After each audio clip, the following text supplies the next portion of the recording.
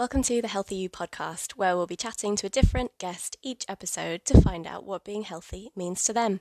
My name is Danny. I'm a Senior Active Lifestyles Officer at Cambridge City Council, one of the Healthy You delivery partners, and I will be your host for today's episode.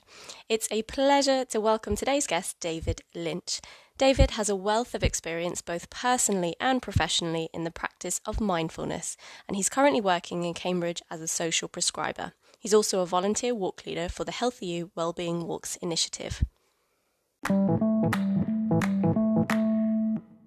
David, it's so nice to have you here virtually in the virtual meeting room. Hello. How are you doing? Yeah, I'm doing very well, thank you, and looking forward to this conversation. Oh, good. Me too. Do you want to start off by introducing yourself? Tell us a bit about who you are. Yeah.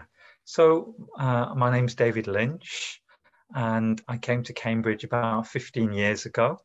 I'm originally from the north of England, as you can hear by the timbre of my accent. But I came here to engage in a very unusual series of Buddhist ordination training with the Triratna Buddhist School. So that's what brought me to Cambridge originally. And what has kept you in Cambridge? Because that's another story. So I did that for about 4 years and then concluded it probably wasn't for me, and decided that I wanted to combine what I'd learned from that process of learning, which was incredibly beneficial from a personal perspective, and take it back out into life, into society, and to my job again. And so I tried to combine what I'd learned with what I used to do to create a new model, and hence how I came into contact with you in the Healthy You project. Yeah, fantastic. So, David, you've been involved with us in a few different ways. I think you've led some really popular mindful walks in the city that we ran earlier this year. And most recently, you've become a Wellbeing Walks volunteer with us, and you lead a monthly walk at Nightingale, while leaving from Nightingale Community Gardens, which, how's that been going? Yeah, I love those walks. We started in May, just at the big when we came out of lockdown. So it felt very exciting to be saying, "Hey, look, we can meet and we can go outdoors and do things." So yeah, it's been really good. And because my background professionally is in community health and community development, and at the time I was working with Healthy You as a weight management coach. And I was very aware that a lot of the people I was speaking to were saying, yeah, I'd really like to get out more. Yeah, I would like to walk, but, I don't really have the confidence, and I'm not sure I could go to a sort of organized walk, and I'm not sure I could walk for a mile. And so I thought, well, I wonder if there's a need for some walks at a sort of more basic level, which is, would you like to just meet a small group of people and we'll walk around a small park from bench to bench, and we'll start off with a little check-in so we can get to know each other, so that by the time we're walking, we've already made some new friends. So that's been the model, really. Yeah, there's it can be quite a scary prospect going along to a new group for the first time, can't it? Yeah, absolutely. And, after that last lockdown, there are a lot of people saying, I don't leave my house anymore. I'd like to go out, but I'm not sure I can. And so just the idea of meeting a group of new people is a really big leap. Yeah, absolutely. And as a volunteer or as the walk leader welcoming people, how do you try and make people feel welcome? Yeah. Well, the first thing I do is congratulate them on arrival when they come, and I say welcome and well done for getting here. That is already a huge step. And then I ask them to pair up with someone and just to check in with them on a one-to-one, because then you're not speaking to a large group, and say, who are you? What brought you to this walk? And is there anything, you're worried about this walk? So that they do that on the one-to-one, and then check in as a group to say, is there anything you'd like to tell the whole group? So it's around sort of making it safe. Yeah, absolutely. And walking doesn't have to be, like I said, miles and miles, and you don't have to be out for hours. And it it's a lot more. The wellbeing walks are a lot more about being with other people Yeah. in that shared experience, isn't it? Whether you're walking for 10 minutes or you're walking for an hour, it doesn't matter, does it? Yeah. Yeah. And I love that. I don't know if you know about the acronym of CLANG, which is a sort of well-being training model, which is evidence-based, which is C, connect, L, learn, A, keep active, N, notice what's going on around you, G, give, be generous. Mm-hmm. So CLANG. And it's really lovely. And I feel the well-being walks really encapsulate a lot of those elements. And apparently that is an evidence-based approach to keep well.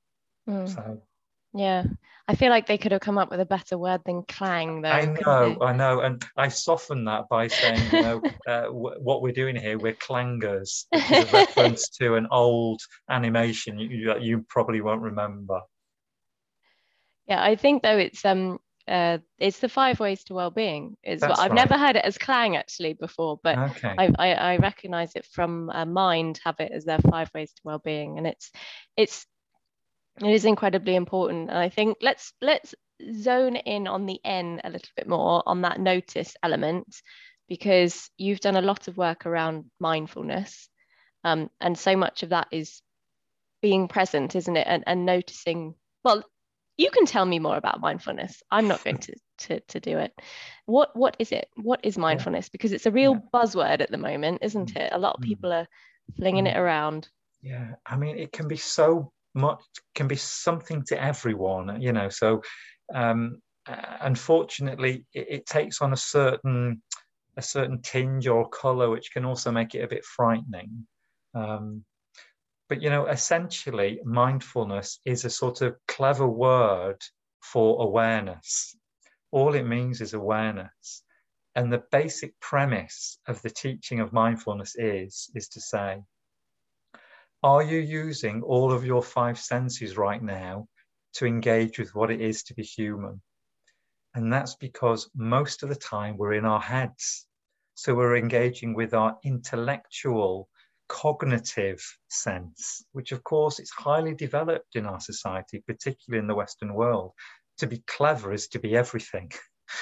So the core premise, and I use it in the Wellbeing Walks, is let's tune into our other senses. So what are you seeing right now? What are you hearing right now? What are you touching right now? And I encourage people to touch the plants, both spiky and soft. And I encourage them to pick the herbs and smell the herbs. And I even, and this is a bit dangerous, in the autumn, say, and you can pick the raspberries, because in the community garden at Nightingale Park, there's a raspberry patch. So, do pick the raspberries and taste them. That's a bit dangerous because you're not sure what people are picking, you don't want to poison themselves anyway. So let me just come back to it. So, yeah, so the invitation is to sort of get out of our heads for a little bit by using nature as a connection and just enjoying its beauty and its rawness. Sometimes I say, notice that freezing cold wind right now. Yeah, absolutely. I think that the weather can put a lot of people off. Well, we're recording this on a very wet afternoon in December. But have you still been outside today? I cycled. Yeah, I cycled to work and back. And, we did meet for the November walk. It was one of those crisp, sparkling days, which is fantastic. And we had a great turnout. In our December walk, which is going to be on the 23rd, so really late. So I'm just fingers crossed.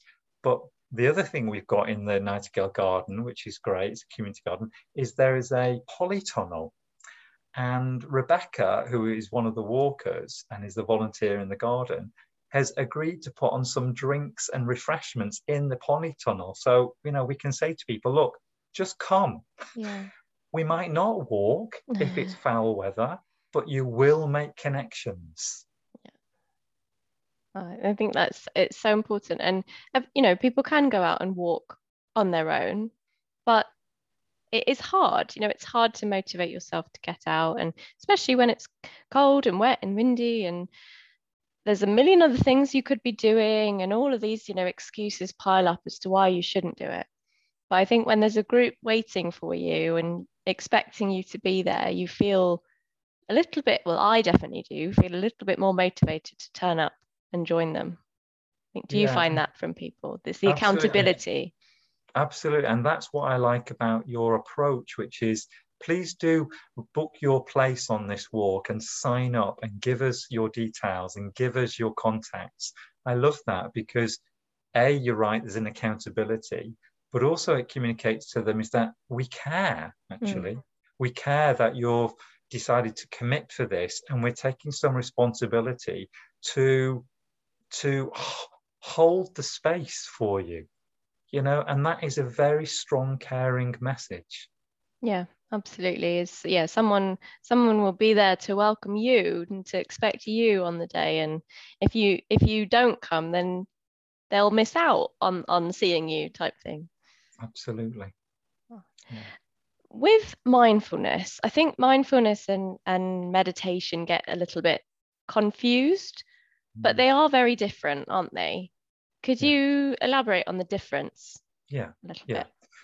So for example, when I do a mindful walk, which is explicitly a mindful walk rather than a well-being walk, the core element of the mindful walk is to walk in silence.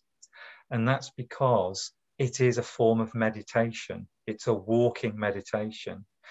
And what all that the meditation means is you could reflect it with the word, change the word with reflection or contemplation.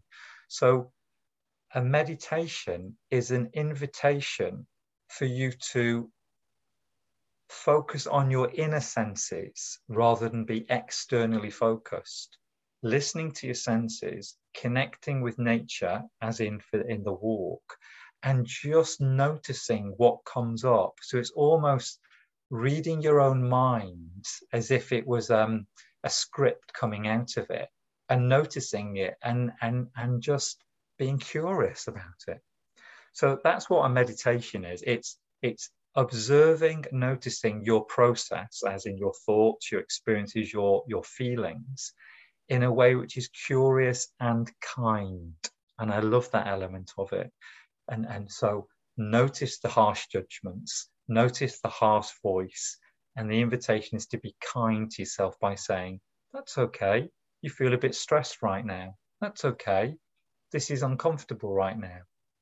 So that's the meditation angle. And mindfulness can be a practice even when you're not in a meditation.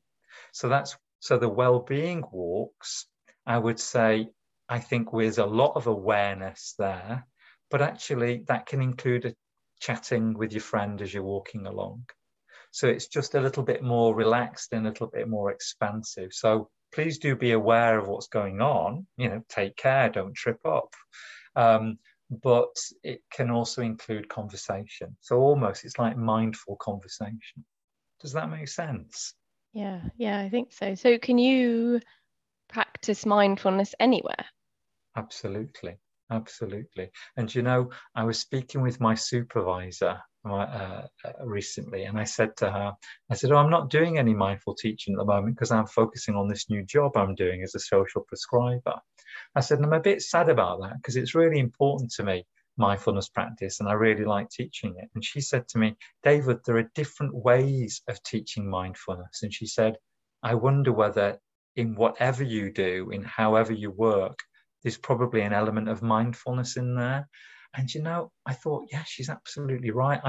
Now that it's just become a lifestyle for me, I probably am, when I'm doing any form of support, it's probably got some element of mindfulness in it. Do you find it is a practice though that you need to kind of dedicate time to doing, or are you so used to it now that you kind of do it without thinking? That's a really good question, Danny. I think the baseline is you have to keep practicing. It's like going to the gym. Like You go any to the muscle, gym, you need you to lose feel it. great. Suddenly your life gets better, and then you stop.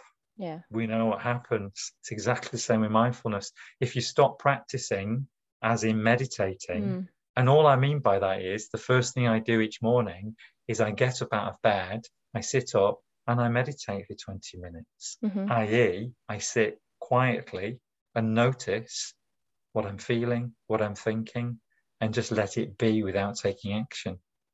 So yeah, daily practice. And for somebody who wants to focus and spend some time on practicing, but 20 minutes a day seems a bit out of reach, how do you suggest that people kind of start? Yeah. Do you know, there's some great apps available. I'm trying to think of the one that's most popular that people use. Headspace. Headspace. Thank you. There's Thank you. and Calm. They seem to be both quite popular. I don't know Calm. I know Headspace. And, they include 5-minute meditations, 3-minute meditations. So you're absolutely right. Even a small amount of time, you can do something. So 20 minutes isn't required as a starter. So in fact, better to start short slots and as frequently as you can, I think it's a little bit like like any kind of activity or even just walking.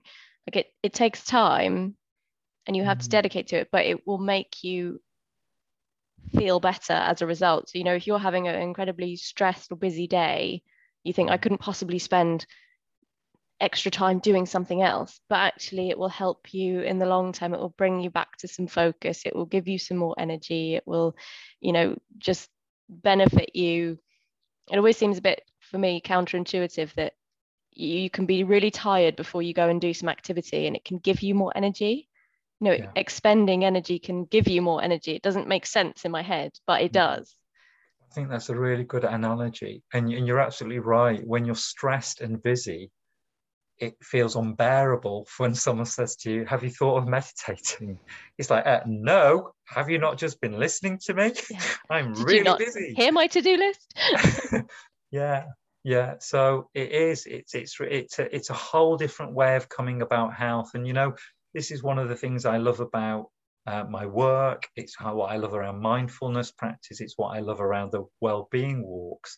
It's like promoting health has got an element of magic to it. It's like you have to let go of your pre-existing conceptions. You have to, the invitation is to give up and say, yeah, I know that, but just give it a go and see what happens. And if it helps, then it might be worth trying it again. So yeah, there's definitely something a bit uncognitive around these models, these approaches, and almost going beyond the ego. Definitely. Uncognitive. I like that word. I think you just made it up, but I like it. I think I did make it up.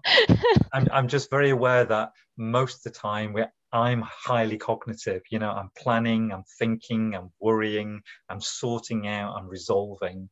So it's the opposite of that. Yeah, definitely. You mentioned that you've recently started a new job as a social prescriber. Can you tell me what that is? Yeah, I'm going to give you what I understand it to be, because I've only been doing it for 3 months and it's actually a new role. So the vision is, from my understanding, is that the NHS have recognized that medical staff are very busy. They've got far too much to do and they've got a very little time slot to see each patient.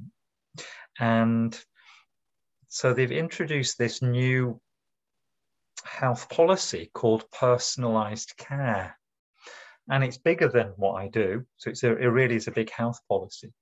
But its basic premise is, if you spend more time and focus inviting people to ask themselves and share with you, what matters to you most? What's not working for you right now? And how does that impact on your life? And what are you prepared to do, or what are you already doing that helps you? Or what are you doing that doesn't help you? And can we help you to come up with a self-care plan to manage the symptoms and improve your quality of life as best you can. So that's my understanding of it. And the social prescriber has been brought into primary care without those limits of time. So I get a referral from a doctor or a nurse. I contact the patient and I say to them, hello, I'm David. I'm a social prescriber. I wonder whether I can help you. Do you want to tell me something about yourself, what's happening to you right now, and how you think I might be able to help you? And so that very open-ended invitation with no time scale is so different if you think of what it's like when you go to the doctors. And the idea is you hear things, people reveal things, you get a bigger picture, and then you use your coaching skills, which are like counseling skills, to help that person come up with an action plan. So by the end of the phone call, hopefully what happens is, so you've told me this is what's difficult for you right now, but this is what matters to you right now, and this is what you'd like to do to improve that, and this is what we've agreed as a way forward. Does that make sense, Danny? Yeah, so you're working with the patient to come up with a plan that they've created themselves. You're just the facilitator.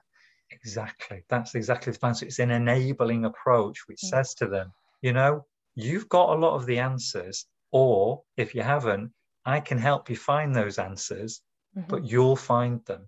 And that's very different from the old health model, isn't it? Which is, doctor, I've got a pain here. What should I do? Take a tablet. I'll take a tablet. Bye. Now, that's not to diss the medical model, because where would we be without modern science? But it's quite different. And they use this little term, which I find helpful. With this, what the social prescriber does is, I say, what matters to you, not what's the matter with you. And I quite like that. And that's going to be completely different from person to person, and what you think should matter to them might not. Absolutely. And sometimes I think in my head, oh, what this person needs to do is this, this, and this. But actually, if they don't think that, then there's no point even talking about it. No, because there's no way they're going to do it. No, that's right. But as I say, I'm really new in the job, and it's a new job. And partly I understand is I've got to create it. It's up to me to a degree to make it make some sense. So it's exciting and also a bit daunting. Yeah, absolutely. Oh God, I can imagine. What do you see kind of commonalities across patients of certain themes that keep cropping up? Yeah, I think there are some very common themes. One is anxiety and fear.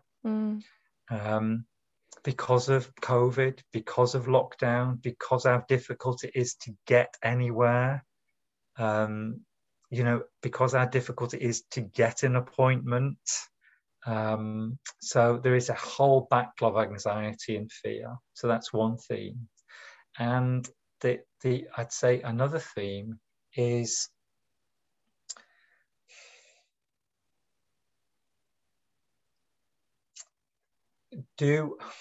when you're feeling unwell, when you're feeling down, the prospect of believing that maybe it can get better is quite a challenge for everyone.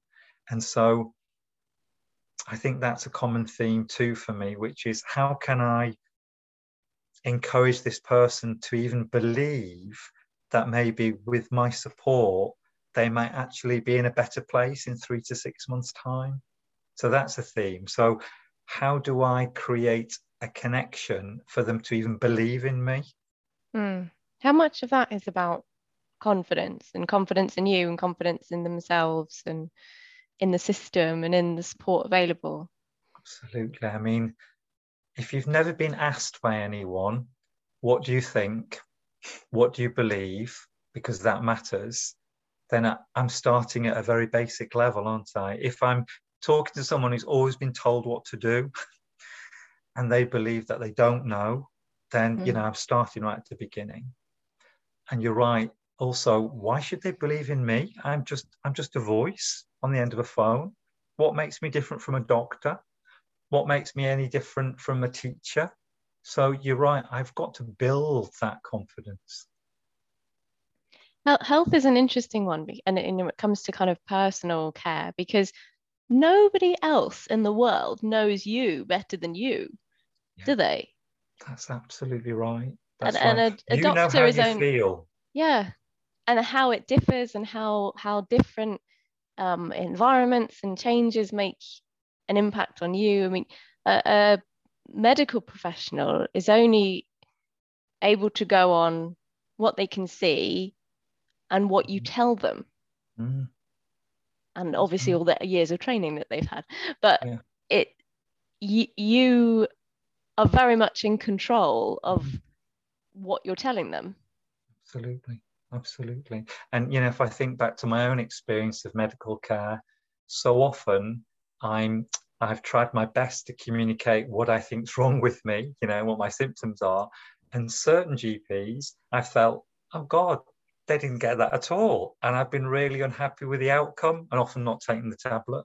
Mm, And other consultations I've got, they really heard me. They really get it. And I've been really happy with the outcome. So you're right, there's a whole communication piece. mm. It's a very delicate intervention. And I'm pleased you've talked about health, Danny, because I was doing some research recently. And the word health comes from an old Anglo-Saxon word, which is the word for whole. It's exactly the same meaning, health and whole. Hence, holistic, taking Mm. a holistic approach. And so, what all health means is that you're trying to create a whole from something which has been fragmented. And I love that because I see that's what I'm doing both in my mindfulness, but also in my social prescribing, is that I'm trying to invite the people I support to to feel more whole or to bring other parts of themselves into the open in order to create some balance and wholeness. That really excites me.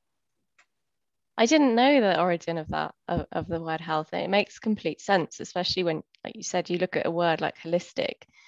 And I think more and more health professionals are taking a more holistic approach to people, and people are taking a more holistic approach to their own health, which is brilliant, because they absolutely need to be the number one person involved when it comes to your Mm, own health.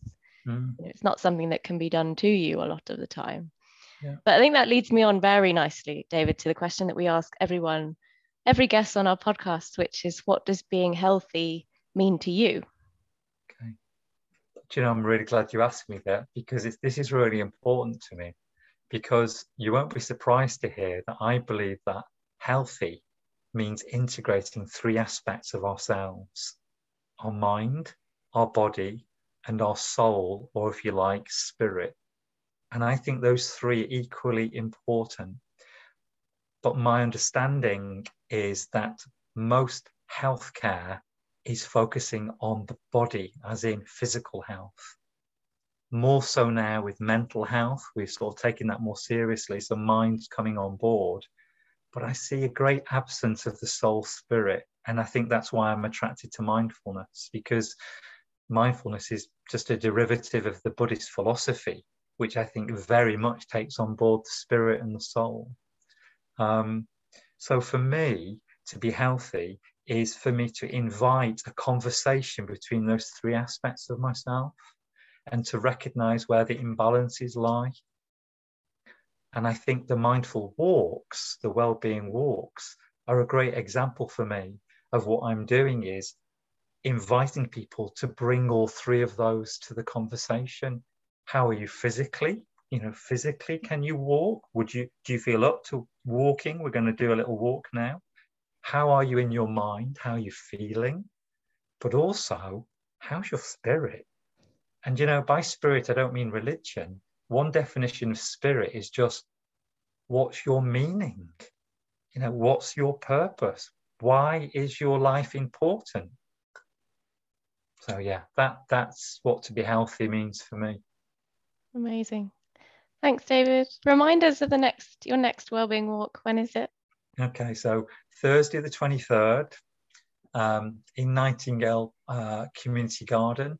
And remember to register your place to guarantee it.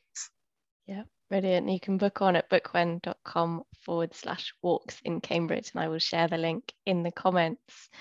Thank you so much, David. I'm hoping to be there before Christmas for Christmas, mainly because you've promised me coffee in the polytunnel, even if it is chucking it down with rain outside. Great. Thanks so much for your time. You're welcome. Thank you. If you enjoyed this episode, be sure to like and subscribe to the podcast. And of course, tell your friends. Healthy You is a free service to support Cambridgeshire and Peterborough residents to improve their health and well-being. The service is funded by Cambridgeshire County Council and Peterborough City Council and is 100% free. To find out more about how the service can support you, visit healthyu.org.uk.